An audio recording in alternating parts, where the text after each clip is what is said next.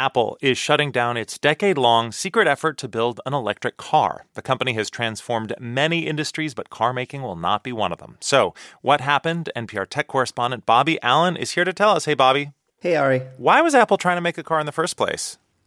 Well, as one of the most advanced tech companies in the world, Apple thought it should give it a try since electric vehicles are, basically a computer on four wheels.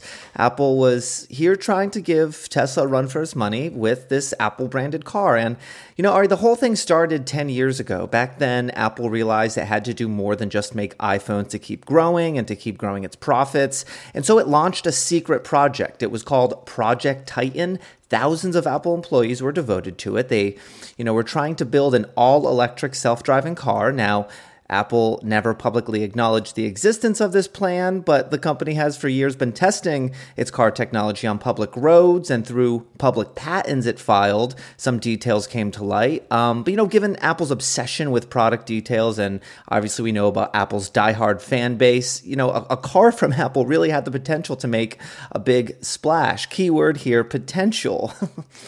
Yeah, so what happened exactly? What went wrong?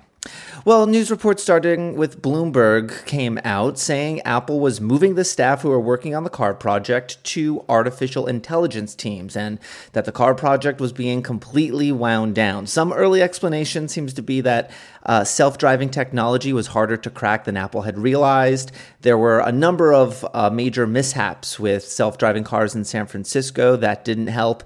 And electric vehicle sales, while they've been growing substantially in the past year, they've recently started to cool off a bit. And some analysts wondered if Apple was looking at this and just didn't think they'd ever be able to make money off a car. It was expected to cost around $100,000, so very out of reach for the majority of would-be buyers. But officially, Apple has been mum, right? They won't confirm that the project was killed because, as I mentioned, they've never acknowledged its existence in the first place.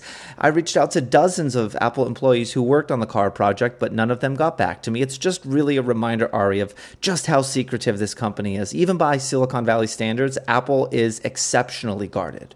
Well, what about the electric vehicle industry overall? Will Apple backing off its plans for an EV have any impact? I think so, yeah. It's something of a boost for Tesla, which now doesn't have to worry about what could have been a pretty serious competitor. Elon Musk celebrated on X by sharing the news with a saluting emoji and a cigarette emoji. I guess that's his way of saying good riddance.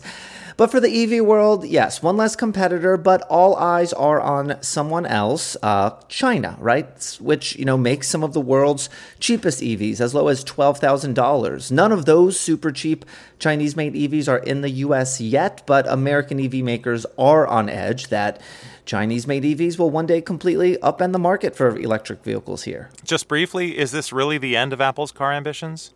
In terms of building a self-driving Apple EV, yes, but Apple is still very much in the car world with software.